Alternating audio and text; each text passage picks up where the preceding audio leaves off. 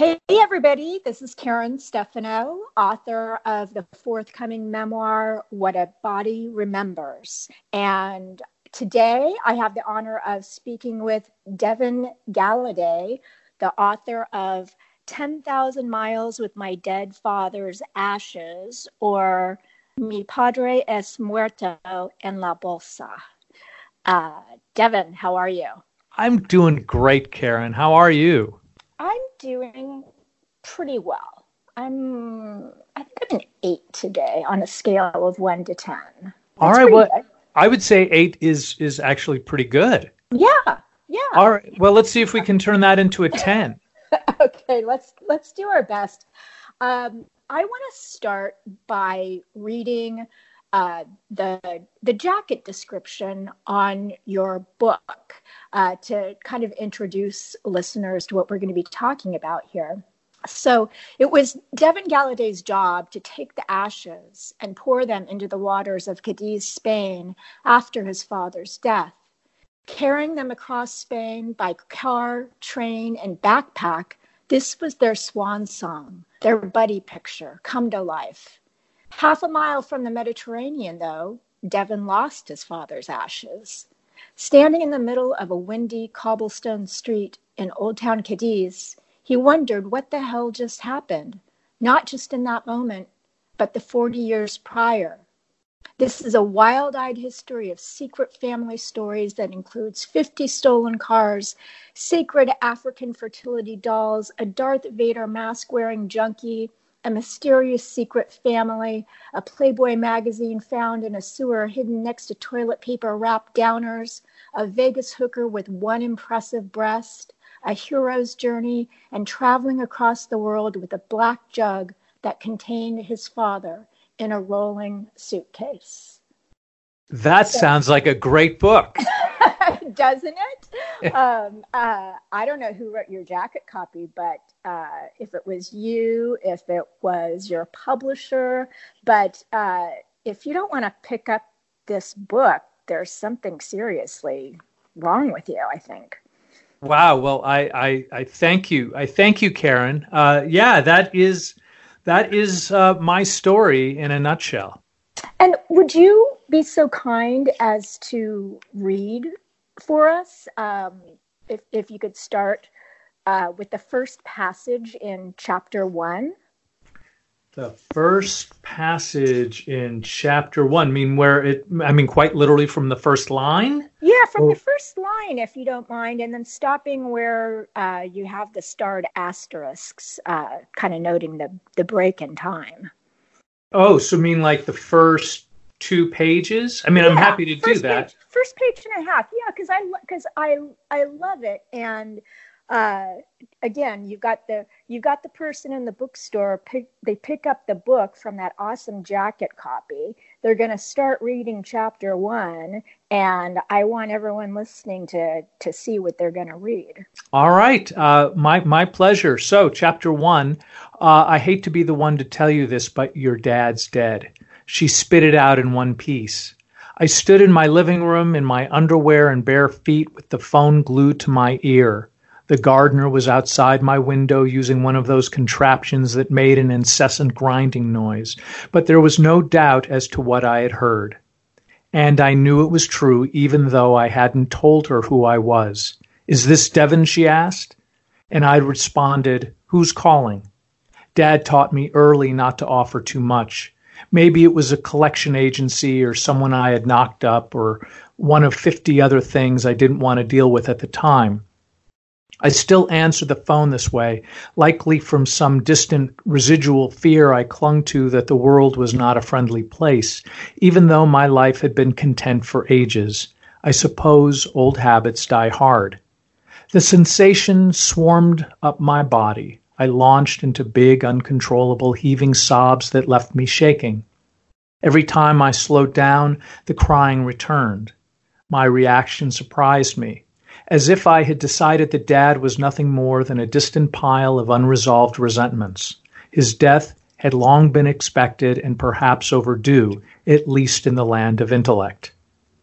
My emotional terrain, however, was another story. The call came from a woman named Kathy, who described herself as Dad's wife of 15 years. She confided that she was 30 years his junior and that he helped raise her 2 daughters. Dad had died of a heart attack 2 weeks earlier, lying on his stomach with a cigarette in hand in their trailer in St. George, Utah, while Kathy was at work. Nothing seemed wrong when she left him in front of the television. He had told Kathy several times that when he died, there was to be no funeral. He had instructed that no one from his family should know about his death until he had been cremated. His dying wish was that he be scattered off the coast of Cadiz, Spain, to return home while Ave Maria played. Really, he wanted to be sent into outer space on a rocket, but he knew that wasn't going to happen. Kathy sighed before and after speaking, her words spilling out in one long, struggling breath. I shook my head and gulped for air between tears. Dad wanted to return home to Spain. He wasn't from Spain. He was French, German, and Irish. And to my knowledge, he had never even been out of the United States. As for Ave Maria, he would not be caught dead in a church. And he'd been living in a trailer park in Utah. He was a city guy. None of it made sense. I love it. I love that beginning. I especially connected with the line, his death had been long expected and perhaps overdue, at least in the land of intellect. And my mom died recently, and she was 93 years old, had been on hospice for 16 months when it's supposed to be a 6-month journey. And when I got the call from my sister telling me, and my mom hadn't known who I was for 99% of the time for her last year. And when I got the call from my sister, my overwhelming emotion was just shock and disbelief. And so this line really resonated with me because I started the book shortly. I literally think I started reading this book the day that I got the news. Wow. And so that line just really stuck with me because there's the land of intellect, and there's that really bizarre planet called grief, and intellect doesn't really apply on that planet. No, not even marginally so. I mean, I think, my father lived a lifestyle that I was certain that he would have died, much sooner. And it was like something, it was, obviously I don't want to give too many details, but as my relationship with him unfolded, I just assumed that he had been dead a half a dozen times. Yeah. And having it confirmed was just, there was this odd thing that was happening. Like my body was like responding in almost a chemical way. Mm-hmm. And part of my brain was like, well, but you knew. And who's surprised by this? And at the same time, that my body didn't care about that. You know what I mean? Like there was just this emotional component that switched on. Mm-hmm. And, it had a mind of its own. Yeah. I hear you on that front. That's for sure. To put it mildly, your book describes an unusual childhood due to your parents' personalities, and I don't think I'm giving too much away here because it happens early in the book. But you talk about these god-awful outfits that your mother made you wear that got you just whooped, chewed up, at school in front of your peers. Yeah. And then there's it's a beautiful scene because here's your obviously deeply flawed father standing up for you. And it was really beautiful and unexpected, and just the whole scene, the whole situation made me think about how parents just necessarily bring their own human selves, their own flawed selves to parenting. And it's so fascinating how their flaws, and they're human. All parents have their flaws, but it's just such an interesting dynamic. I mean, do you agree with that? Oh, I don't think there's a way not to agree with that. And before we move on, I just want to say I'm so very sorry for your loss. I mean, again, I understand that it was probably on your end as well, expected and and perhaps overdue. And it's still a shock to the system. And there's no way you can have a parent in your life for that long and not have some sort of an emotional distress over it, whether it's right or wrong or good or bad, or we should know better, or we had time to grieve before. That just doesn't seem to it didn't work that way for me. How about that? It doesn't compute. And that's why your line, at least in the land of intellect, is so perfect, and something that I think everyone who's gone through grief can relate to. Yeah, without question. I mean, there's that's why it was so challenging for me, because as you described, on the one hand, he's really a tool, and on another hand, he was this really empathetic, loving guy who was, you know what I mean? Like he was dad, and he was sort of the role model that I was given. Mm-hmm. I mean, it took me many years to really understand the depths of his flaws. And I think it became easier to understand them when my own flaws started becoming so prevalent, because it was easier to point fingers at him than actually have to really sort of dig down and look at myself, which I think I'd like to believe that that's what the book kind of, is ultimately about, although there's a lot of wackiness to it as well. Absolutely. Well, I'm pissed at myself, having heard you read, pissed to learn that since I went there, I don't know, 20 years ago, 15 years ago, that I've been mispronouncing. I thought it was pronounced Cadiz, but it's Cadiz. It's Cadiz. It depends what variation of Spain you are from, because it can be Cadiz, but it also can be Cadiz with a TH at the end, even though it's a Z spelling. Okay, so either way, I've been getting it wrong all these years. That's okay. Live and learn. So true that. It also, again, this is early in the book, but you describe a fight scene, and you're a young boy, and your dad tells you to get in a fight and to kick some ass and assert yourself, and that this was a necessary thing that you had to do. And I found myself as a reader just cheering for your dad. But you say how you beat up this kid, and it was the first time that you felt in control.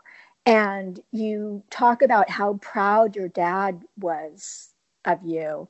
But then you say, but you remained afraid of everything.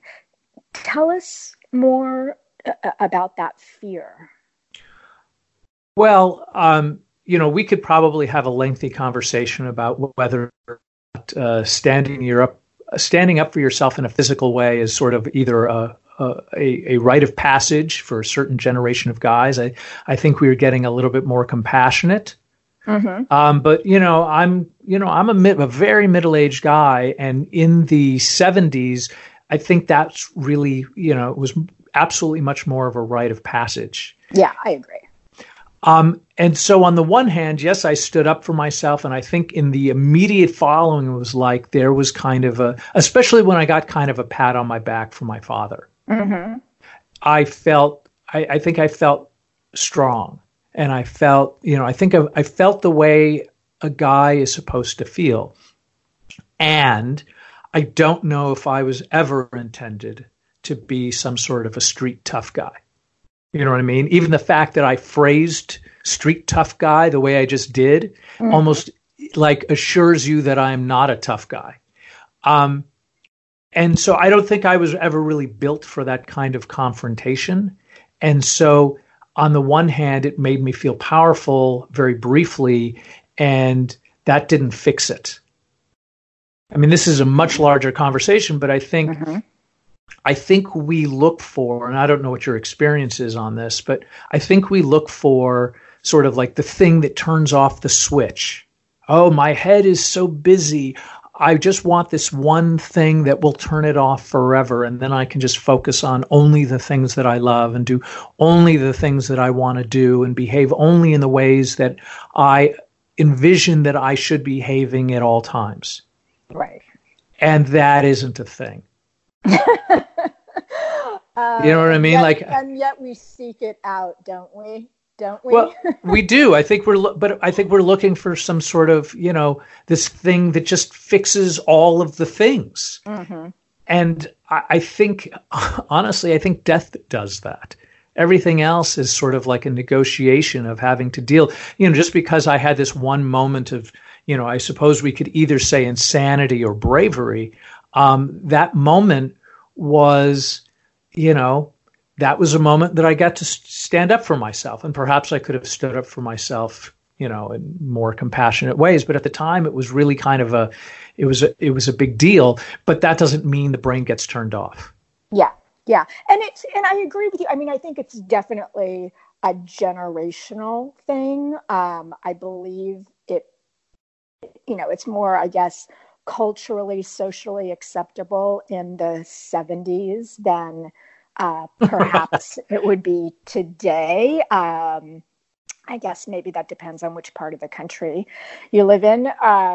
Totally. But my fiance, he has a story where he was getting hassled by some kids at school. I think he was in 7th grade, and his older brother said, "There's only one way to deal with this. You have to go, set up a place where you're going to fight, and you have to go out there, and you have to just be a crazy man and kick this kid's ass." And it's just in his family, it's just a legendary story, and where his big brother Steve pulls up in the car, and my fiance John jumps out of the car and just wails on this kid, and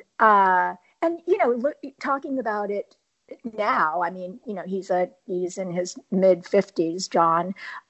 He's not proud of it, but at the same time, he did feel the visceral sense of standing up for himself, and it also had the conclusion, if you will, of this kid didn't give him shit anymore. So it's, again, I mean, I think both of us are kind of stepping away from, advocating outright violence among children, but also recognizing that in the 70s this was a thing. And no, it was without question a thing. And I think, again, sort of like more of a universal theme in terms of storytelling and writing and just living your life, is that at some point you're going to have to do something that terrifies you, and probably a lot. So you might as well get used to being terrified, whether it's a street fight or, having to confront, your own life and your own history.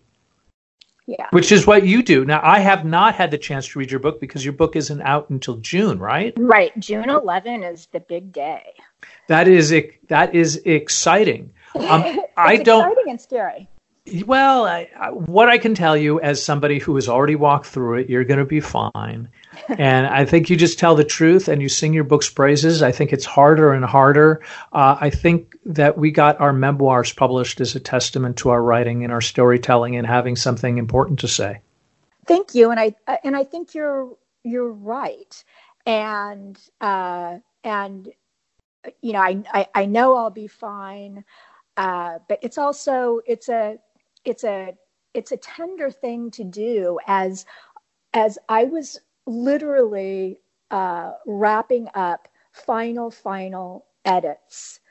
I had this kind of prickle of panic, like, Karen, are you sure you want to do this? I mean, you are exposing every bit of your innards and some really unflattering stuff Right. for the whole world to see. And then at that point, it was like, oh, no turning back now. But I did have that kind of flicker of, wow, this might be TMI. But here it is anyway. Get ready. So. I actually think, first off, the TMI notion is actually a bit of bravery. That's one. And I think the TMI is what allows you to share with other people the things they won't talk about at a dinner party. Yeah. And so I think it's an essential bit that has to be part of the memoir. Like I went through the same conversation. Like, okay, the train is leaving the station. What am I going to do? And the train is leaving the station. Okay, then I accept everything. I mean, honestly, when I finished my memoir, my mother is still with me. So I got to go to her house and say, hey, I finished this memoir and, I write about everything and you're in it and nobody looks good. This is not a sacred book of compliments. And she says, well, is it funny? And I said, well, I think it has its moments. And then she was like, okay, well, it has to be funny. Otherwise, you're disowned. Mm. And so we go, but that's all right. I'm fine with that. But so anyway, I want to talk a little bit about what a body remembers. Is that okay? Yeah, absolutely. I love talking about myself in my book. Well, then we both come to the right place, haven't we? Yes, we have. So I'm just going to read what is on Amazon. Is that all right? Sure. Let's see. On a summer night in 1984, 19-year-old UC Berkeley sophomore Karen Thomas leaves her uniformed patrol job and walks home alone in darkness. At the threshold of her apartment, a man assaults her at knife point. After a soul-chilling struggle, she manages to escape, though she is left traumatized by her assault. And the subsequent trial of her attacker, she herself goes on to become a criminal defense lawyer. Wow, that sounds intense. Defending those accused of crimes as heinous as the one committed against her. Fast forward to 2014, 30 years after her assault, when her life once again appears to be crumbling, she stumbles her way through the days navigating a dying marriage, devastating financial loss, and an elderly mother slipping into dementia. She becomes fascinated by her own anxiety and PTSD. Why does the body remember what the mind tries so desperately to forget? Her questions prompt a delayed obsession with her assailant. What becomes of him? What is he doing now? She begins a quest of excavation, determined to track him down. What she discovers is life-altering. What a body remembers is an honest from the gut account of one woman's journey to regain her power and confidence, a journey that continues to this day. Wow, that sounds incredible. And just out of curiosity, in hearing me reading it, is there a little wow moment to that for you? Yeah, kind of. Because obviously I've read it. I had input to tweaking it, and but I've never heard someone else read it aloud to me, and it feels very, very different. Well, because it's my experience is that it gets to a point where it's no longer yours. Do you know what I mean? Like it's a story on a library shelf or a bookstore, and anybody can pull it off, and they get to look at it, they get to read it, they get to judge it, and hopefully they get to identify with it. I mean, I think that's why we write books such as these. What was your inspiration? I mean, was there sort of like a a specific moment was like, okay, I need to write this now? There actually was a very specific moment. I had always been a fiction writer, and I'd been playing with the idea of writing this essay about my assault and about the irony that I made my living, if you will, as a 19-year-old college sophomore, by putting on a police uniform. I looked exactly like a cop, except for a little patch that said under the shield on my uniform that said aid. But I made my living walking women home in the darkness to safety, because Berkeley is a very dangerous city. Mm. And so there's the irony that I chose to, after a shift of protecting women, take off my uniform, put on my regular 19-year-old college girl clothes, and walk home, only to be assaulted. There's a certain amount of irony there. And then, of course, there's the irony that I went on to become a criminal defense lawyer. But the aha moment was I had been playing around with the idea of writing this as an essay. I was going through that process of, is this interesting to anyone but me? It's interesting to me, but does anybody care? And then I was hanging out with some essayists and memoirists and talking about that form versus fiction. And it was at AWP 2013 in Seattle. And it was in the lobby of the Westin Hotel. And I'm with my friends. And it was literally a slap your forehead moment where I said, you guys, I think this might be a book.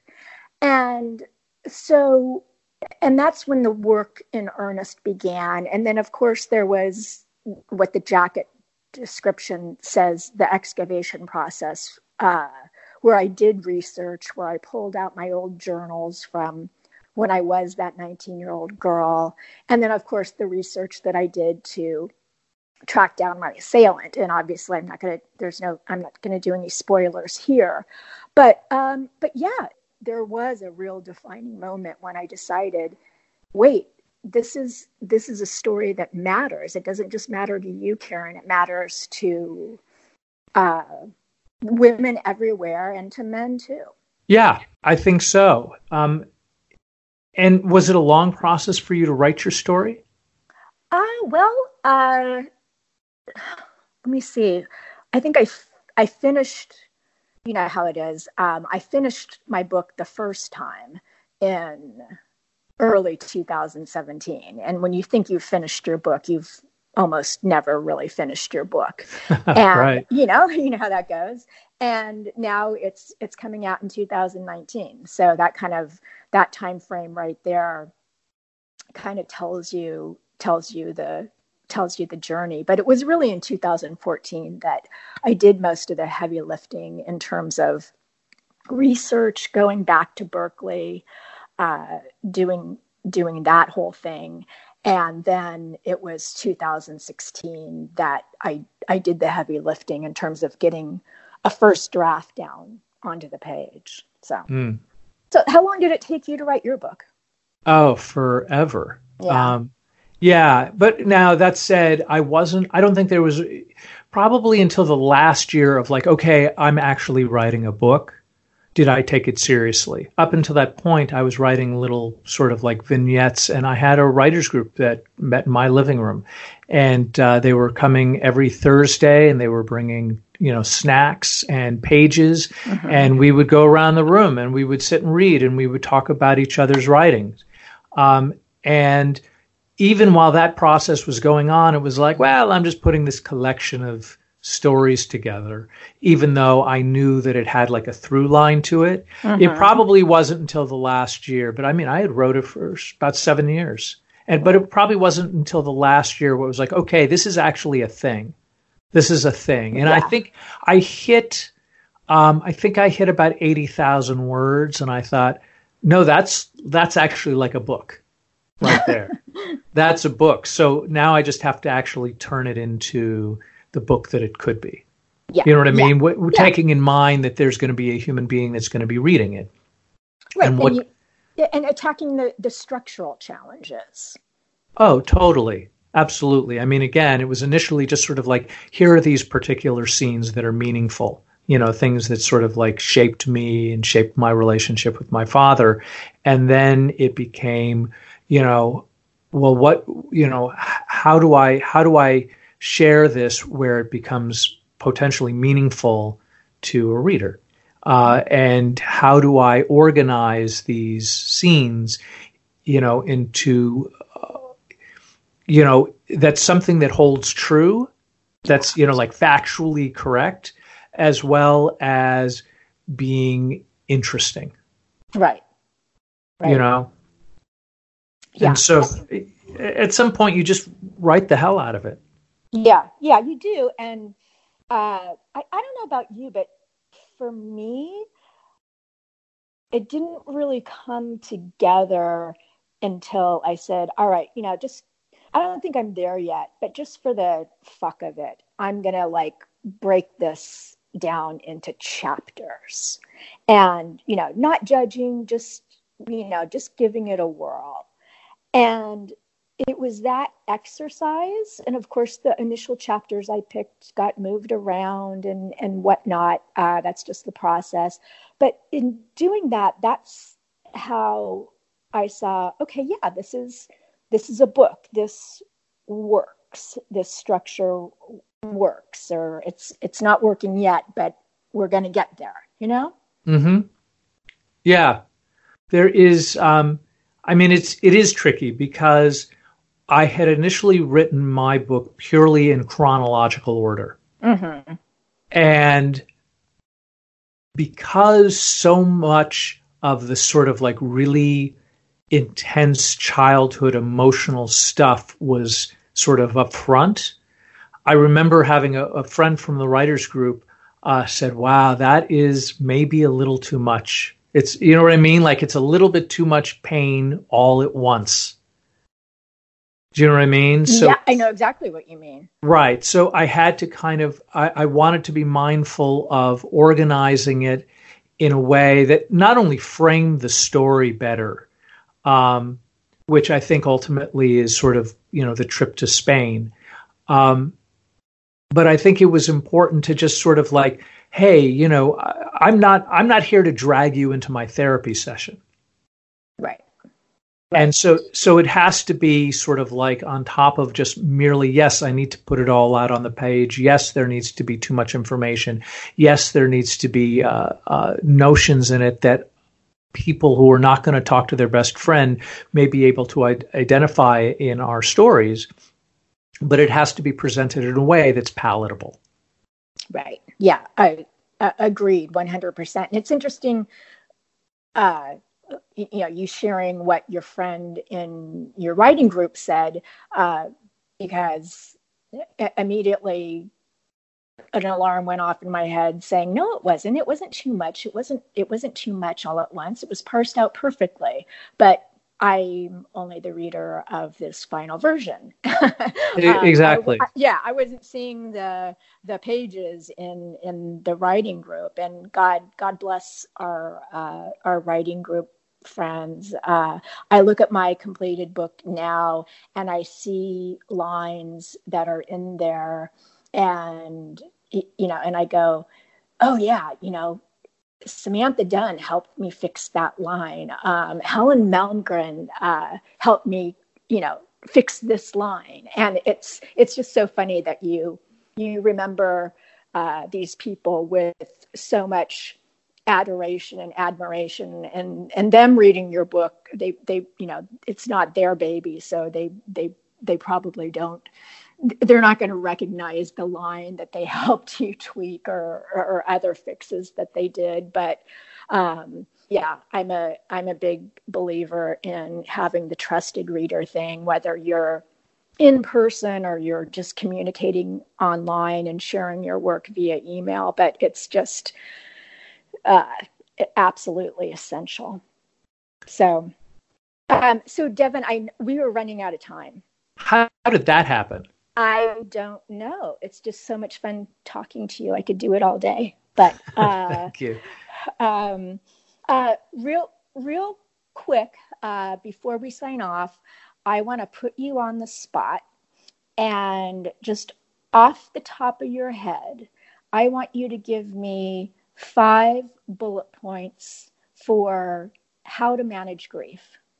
Go. Well, yeah, that is really sort of unreasonable. I would say probably first would be time. Mm-hmm. I think having a sense of humor ultimately is important, because it was very easy for me to just say, my father was the worst, and that's that, and I hate him. But at some point I had to kind of look at the cartoonishness of my life and how him being in it was actually something that I desperately needed. And so I think I can't take myself too seriously. Time. I don't believe we do anything really alone unless we're hoping to fail miserably at something. Mm-hmm. So I think you talk to as many people as possible, and if necessary, then you pay somebody to listen. Yeah. Get a therapist, get somebody who is going to listen. I think that you make sure that you don't isolate.